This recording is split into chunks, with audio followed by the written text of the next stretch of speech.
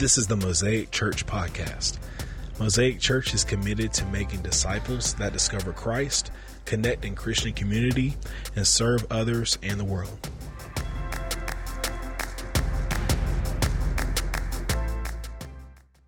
You have your Bibles, turn with me. Philippians chapter 2. We were in the middle of a sermon series last year, November and December, on the 7 churches in Revelation. I'm going to just take a pause and insert these next 2 sermons, and then we'll pick up again after that. But Philippians chapter 2, if you have your Bibles, chapter 2, verse 13. Let me get there myself here. Philippians 2:13. Well, let me start with 12. Therefore, my dear friends, as you have always obeyed, not only in my presence, but now much more in my absence, continue to work out your salvation with fear and trembling. For it is God who works in you to will and to act according to his good purpose. For it is God who works in you to will and to act according to his good purpose. A few years ago, I came across, a long time ago, when you guys were being born, I remember this story, and then I read a book that reminded me of the story, so I looked it up. So I want to share this story, and it was a Reader Digest story. Now, for those of you who are young, Reader's Digest is like TMZ on paper. I wasn't sure. I was at a conference this week, and I made a reference to a song that I thought was current, and nobody knew it. Now, typically, most of the people in my audience were like 29 and below, so I felt a little old at that very moment. But here's a crazy story I'd like for you to listen to, and it's a true story, and it's not a joke or anything at the end, because what you're going to think is like, this can't be. And I know sometimes if you know me real well enough that I may want to throw in a joke here and then, but this is not a joke. And I'll try to be brief on the story. I'm not going to read the whole story. But it came out on the Reader Digest magazine. And like I said, the story was reminded to me in a book, but I do remember seeing it a few years after high school for me.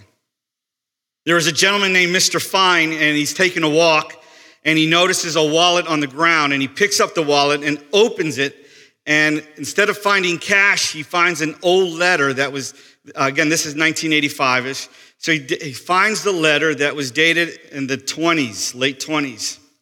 It was a Dear John letter, and it said this, Dear Michael, and then it goes on and explains why she's breaking up with him. And at the very end, she says, because she wants to honor her parents' wishes, she has to end the relationship. And at the very end of the letter, it says, I will always love you, Hannah. Well, the finder of the wallet, Mr. Finn, became a sleuth detective. And so he began to figure out who's the owner of the wallet. And so he found that in the letter, there was an address. So he's thinking he can reverse this thing. And so he finds the address in the phone book, and he calls the house. And when they called and wanted to know if this person, Hannah, lived in the house, they said no, that family had moved away ages ago. But before they hung up, the current owners of the house did say this: we do know that at one time the mom of the house was staying at a nursing home in the area. And they named the nursing home. And I guess this is way before the days of HIPAA.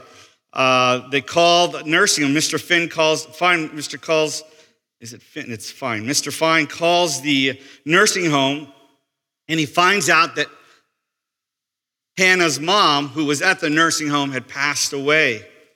But the attendant of the nursing home told Mr. Fine that Hannah had an address. So they looked up the address, so maybe they can find Hannah, not the mom.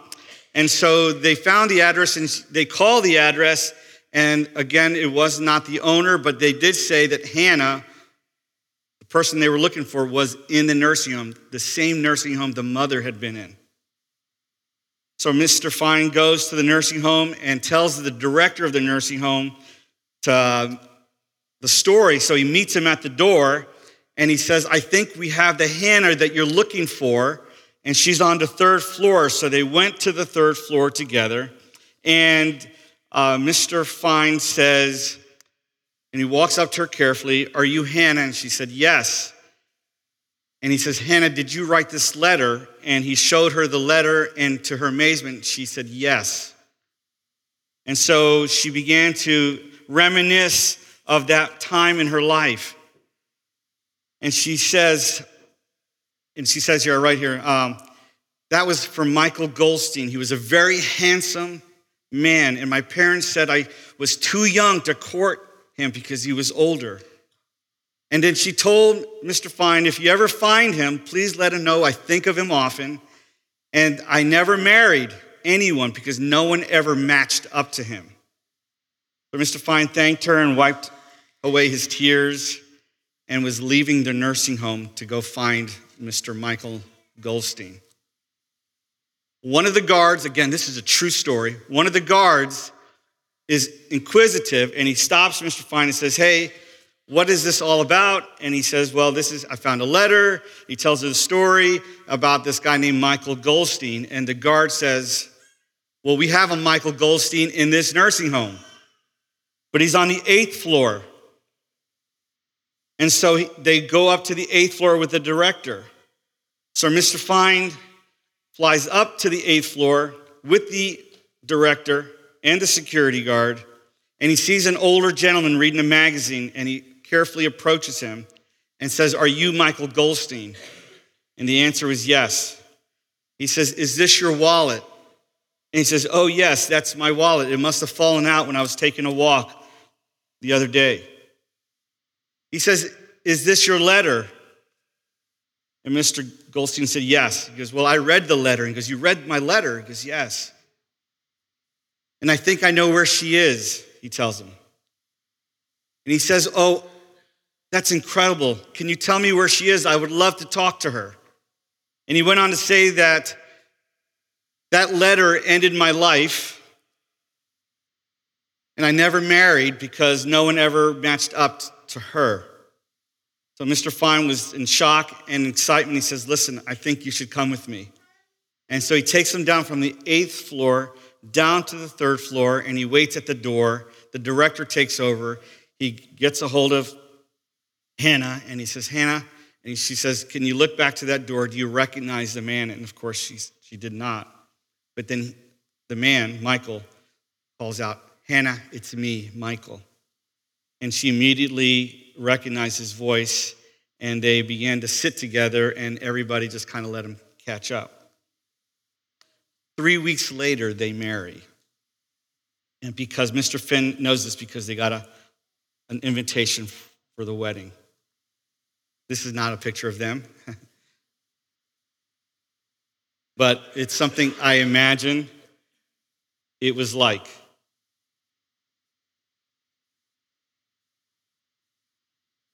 When I think of something similar to this, I think of the word providence. Providence is a very strong word, and this is a very difficult subject matter when I want to talk to you about following through. Following through. Following through our commitment with Jesus, our journey with Jesus, our promises that we've made with Jesus, and following through. That's why I like the first picture of the golf swing. That's what I do not do when I play golf, unfortunately. I don't follow through in my golf swing. Off topic, they say wherever your belly button's pointing, that's where your golf ball's going to go. So mine, that's why it always goes that way. I don't follow through.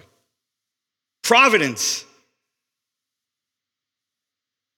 It's broken down into two parts. It comes from the word provide, which has two parts, the Latin pro and vide.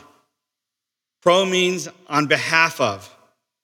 Vide means to see. So you would think it would mean to see forward. It also means forward or to see, to foresee.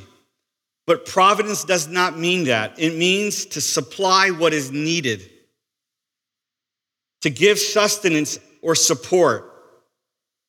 And so when we read the word providence, the noun providence, it has to come to mean the act of providing for a sustaining and governing the universe, and we would say by God. And so when God brings us salvation and you salvation, a remarkable thing happens. It begins to transform us. Our hungers and our wants and our desires change. Well, at least they should. To me, that is a telltale sign of salvation truly has come to our lives. What we desire changes. When I was 18, a few years before I totally dedicated my life to the Lord, my desire was to just be rich. And I imagine, because it's so far removed now, I imagine sprinkled in there with being famous.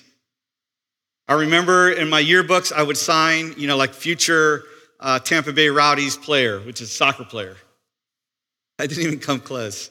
But that's what I was aiming for. That's what I was reaching for. Money, because I was raised very poor in a poor family, and fame. And so, but when I became a believer in Jesus, not immediately, because I was a tough cookie, but God began to change my hungers and my desires in my life. We just read Philippians chapter 2, verse 13.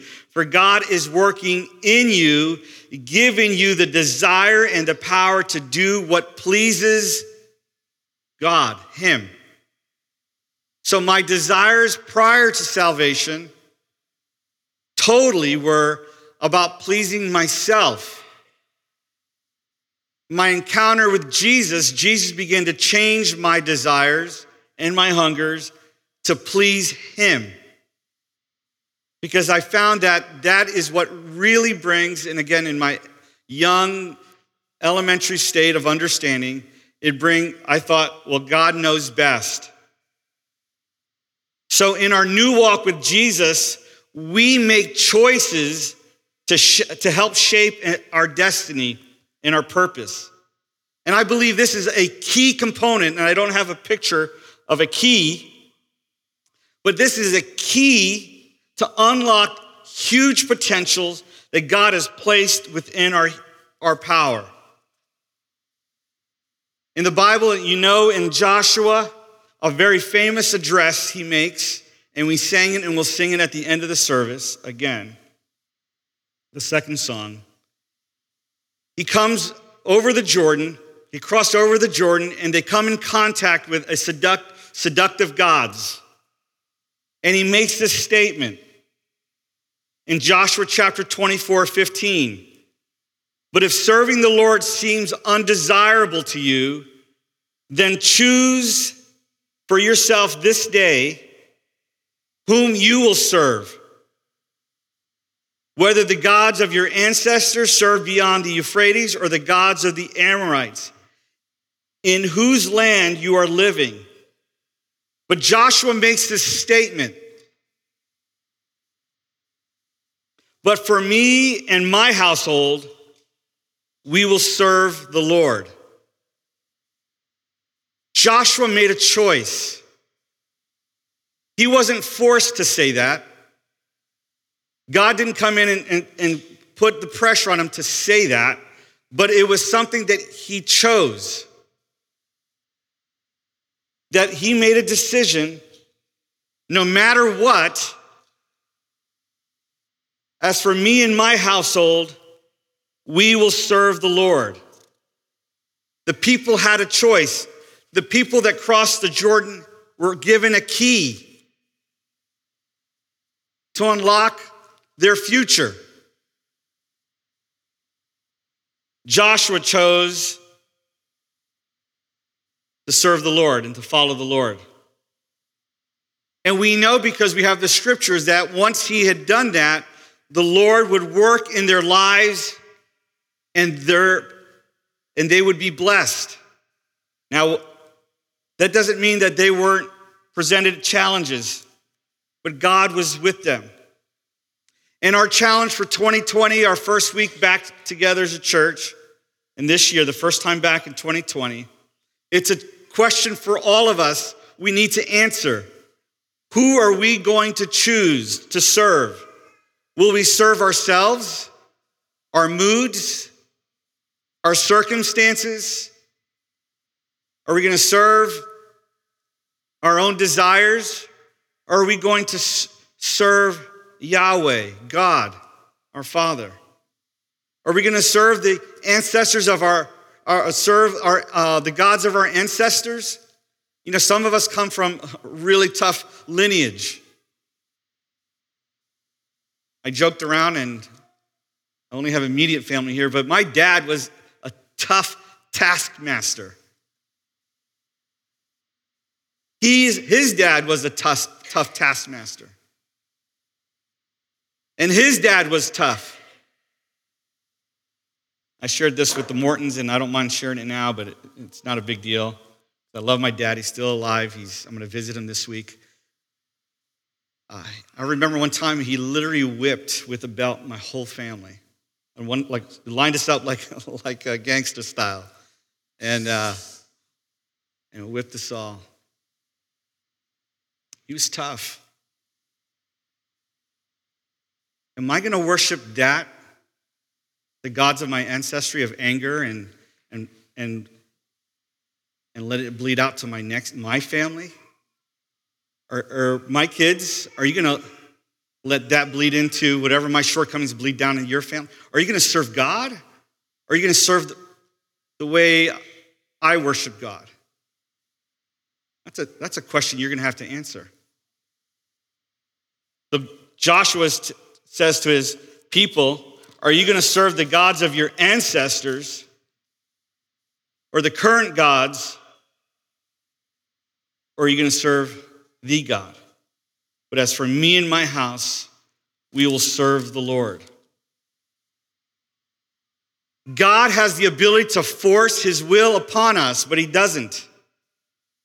What he does is he works with us, and he gives us, I believe, determination to do his will. One of my favorite authors, Ravi Zacharias, says in one of his books, and this is kind of heady, the major step in the choice of following Jesus entails one non-negotiable. When we say yes to Jesus, or he says yes to us, there's one non-negotiable. We have to be committed to him. We have to recognize that our mission now becomes the mission of God. Not Mario's version, not Mario's vision, not your family's vision, but God's vision for your family.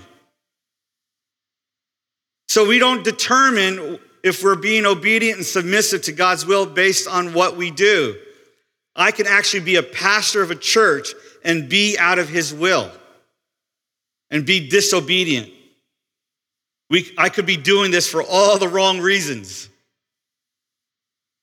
So it's not by what we do, in a sense, like our jobs, how we determine whether we're being obedient. It's our actions. Our actions tells the world and tells the Lord who we are serving. Our actions of obedience to the King. And the act of the will. What are we going to do when we get home? Our will, our acts, our submissiveness, our obedience tells the Lord who we are serving. There's a scripture in Acts chapter 22. This is Paul in his new conversion. And he says, when I returned to Jerusalem in Acts 22, I fell into a trance and saw the Lord speaking to me. He said, leave Jerusalem immediately. And he does. And look what it says a few verses before that.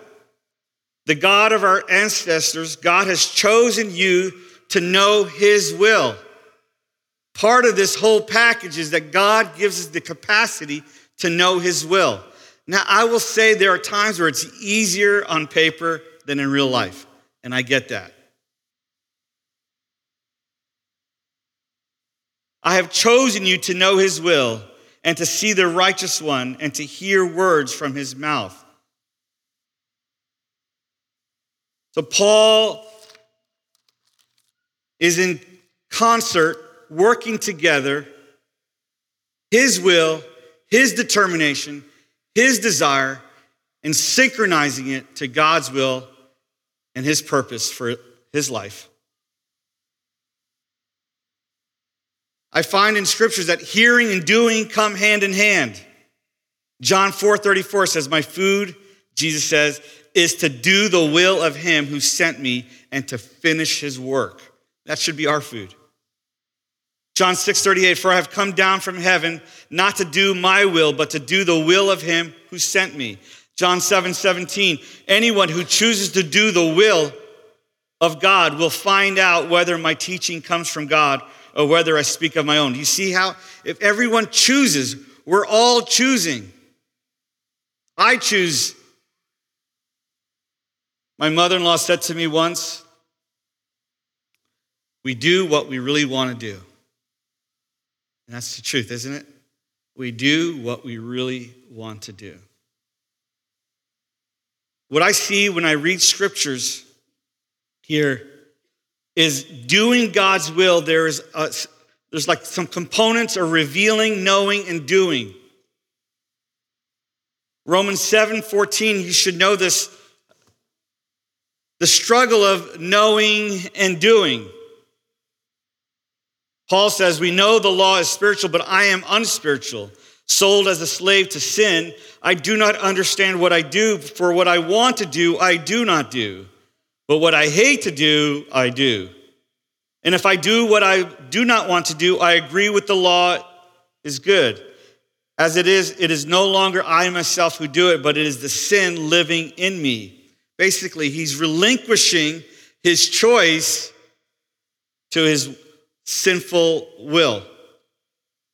For I know that that good itself does not dwell in me, but that is in my sinful nature. It's a very difficult scripture to read and to understand. For I have desire to do what is good, but I cannot carry out. For I do not do the good I want to do, but the evil I do not want to do, this I keep on doing. Now, if I do what I do not want to do, it is no longer I who do it, but is the sin living in me that does it.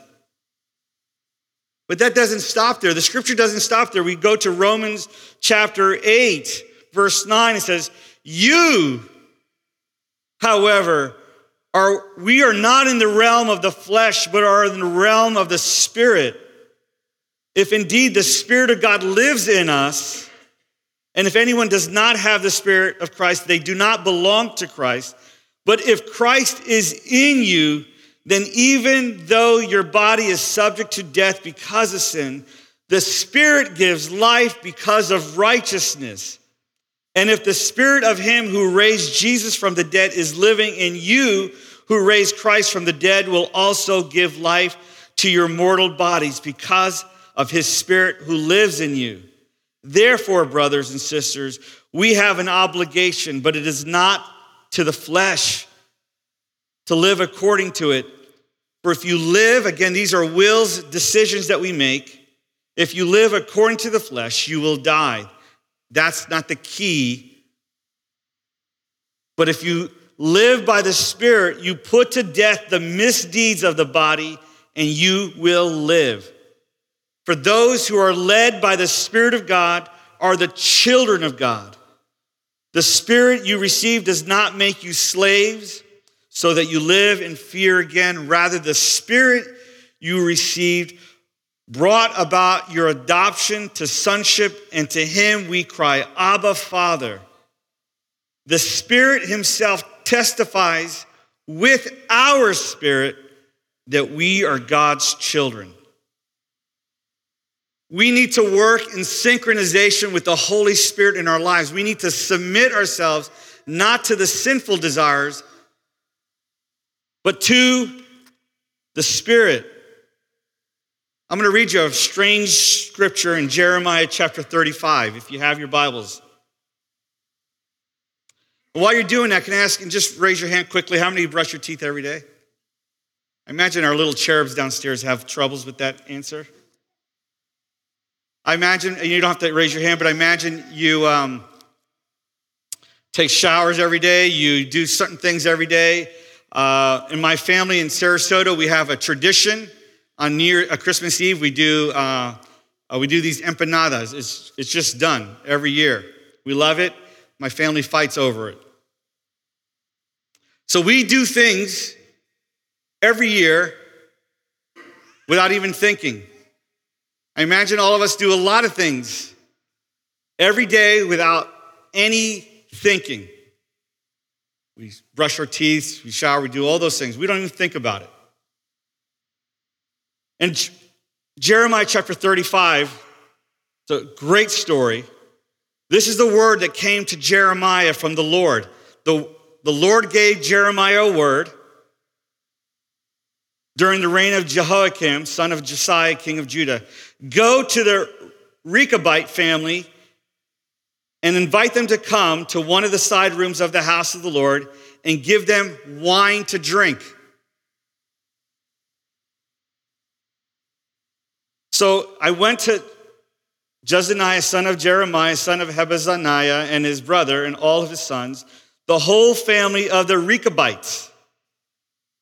I brought them into the house of the Lord, into the room of the sons of Hanan, son of, you know who the guy's there? Idlahiah. It was next to the room of the officials, which was over the Messiah, son of Shalom, the doorkeeper. Look what he does in verse 5. He's obedient.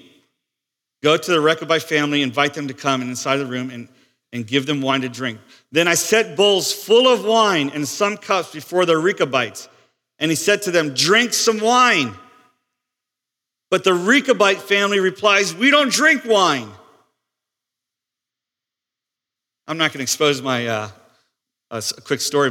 We invited one of our neighbors in our family, and they brought a big bottle of wine, and we're like, appreciate it so much, but we don't drink.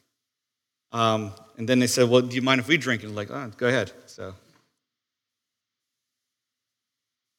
Robin does use wine for cooking, and it's like, that's a family's secret. And I hope you know I'm kidding.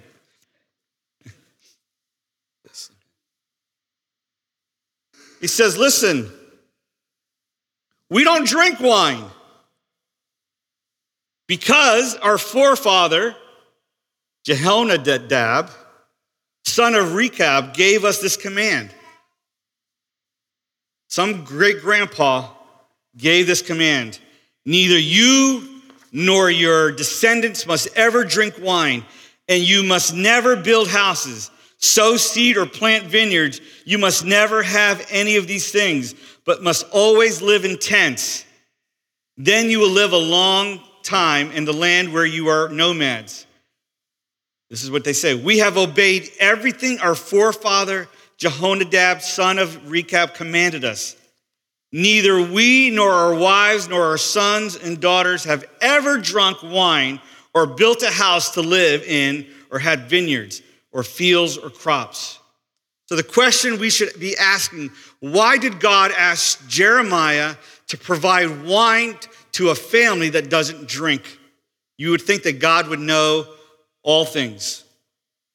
But we're going to see here in a second that God is going to teach Jeremiah a lesson that all of us need to learn. And I'm talking to myself. And please don't be so arrogant to think you can't learn this lesson. In verse 12, then the word of the Lord came to Jeremiah saying, this is what the Lord Almighty, the God of Israel says. Go and tell the people of Judah and those living in Jerusalem, will you not learn a lesson and obey my words, declares the Lord? The Rechabites ordered his descendants not to drink wine, and this command has been kept.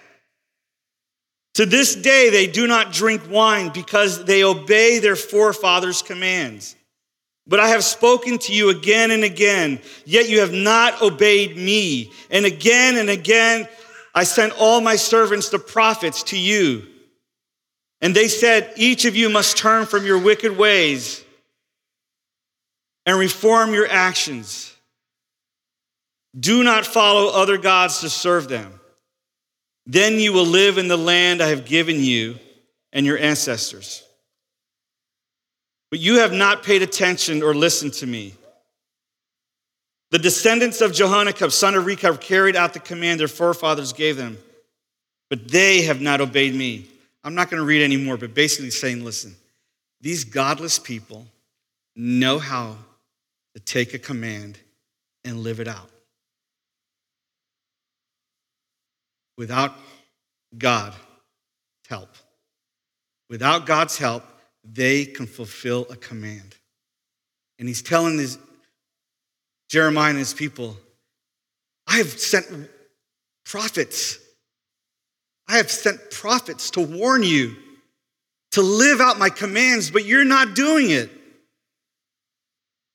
I'm going to bless the Rechabites because they follow the command. I'm going off track here, off script. Peter Kreeft, one of my favorite theologians, says that what Islam couldn't do with the sword to take over Europe, they're doing by fulfilling a command to prosper, to have children, and to have lots of children. And they're taking over Europe. Not because they're right, but because they're fulfilling a command of Scripture, and God is blessing that. And God has warned the people of Jeremiah, these godless people know how to fulfill and be determined and follow the commands of their forefathers, but you guys can't. That's what he's saying to me.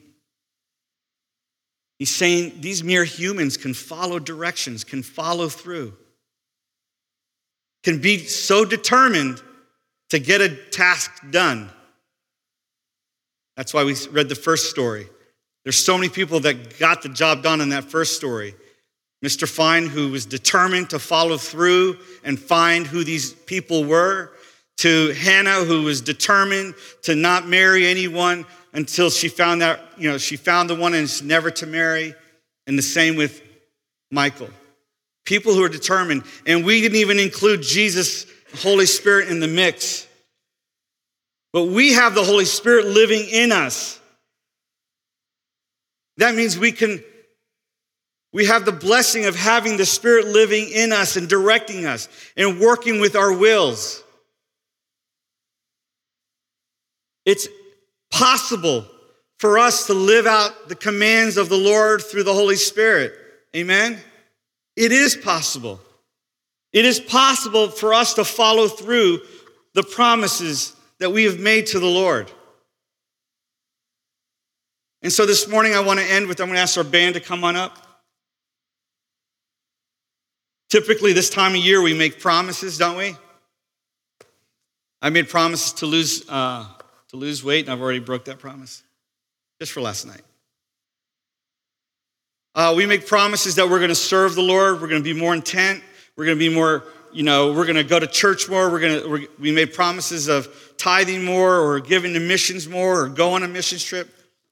And whatever God has called you and you felt led to make a promise to, and if it lines up with His will, His word, you can accomplish it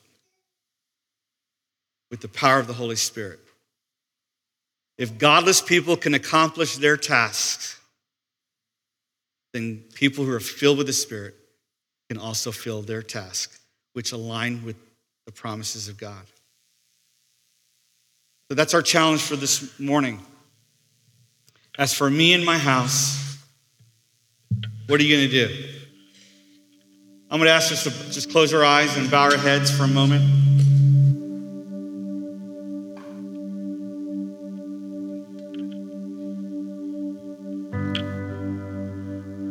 You're going to say, I'm going to ask you in a moment, we're going to stand and sing this song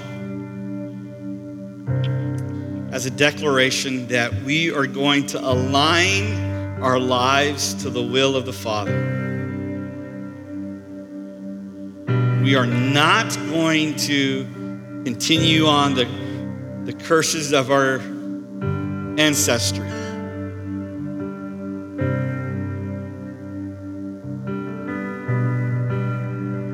We are going to live and walk in obedience and submit ourselves to the King.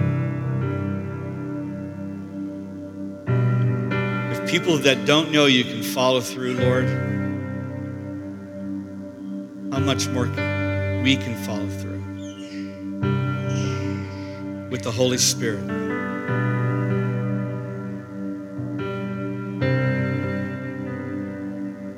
Whether you're alone or you're with family, in a moment I'm going to ask you, would you be willing to make that commitment to Jesus? As for me and my house, we're going to serve the Lord. We're going to link up and submit our will to following the will of the Father. Me and my house, we're going to serve the Lord. That's you. Just go ahead and stand, and then we'll begin to sing our song.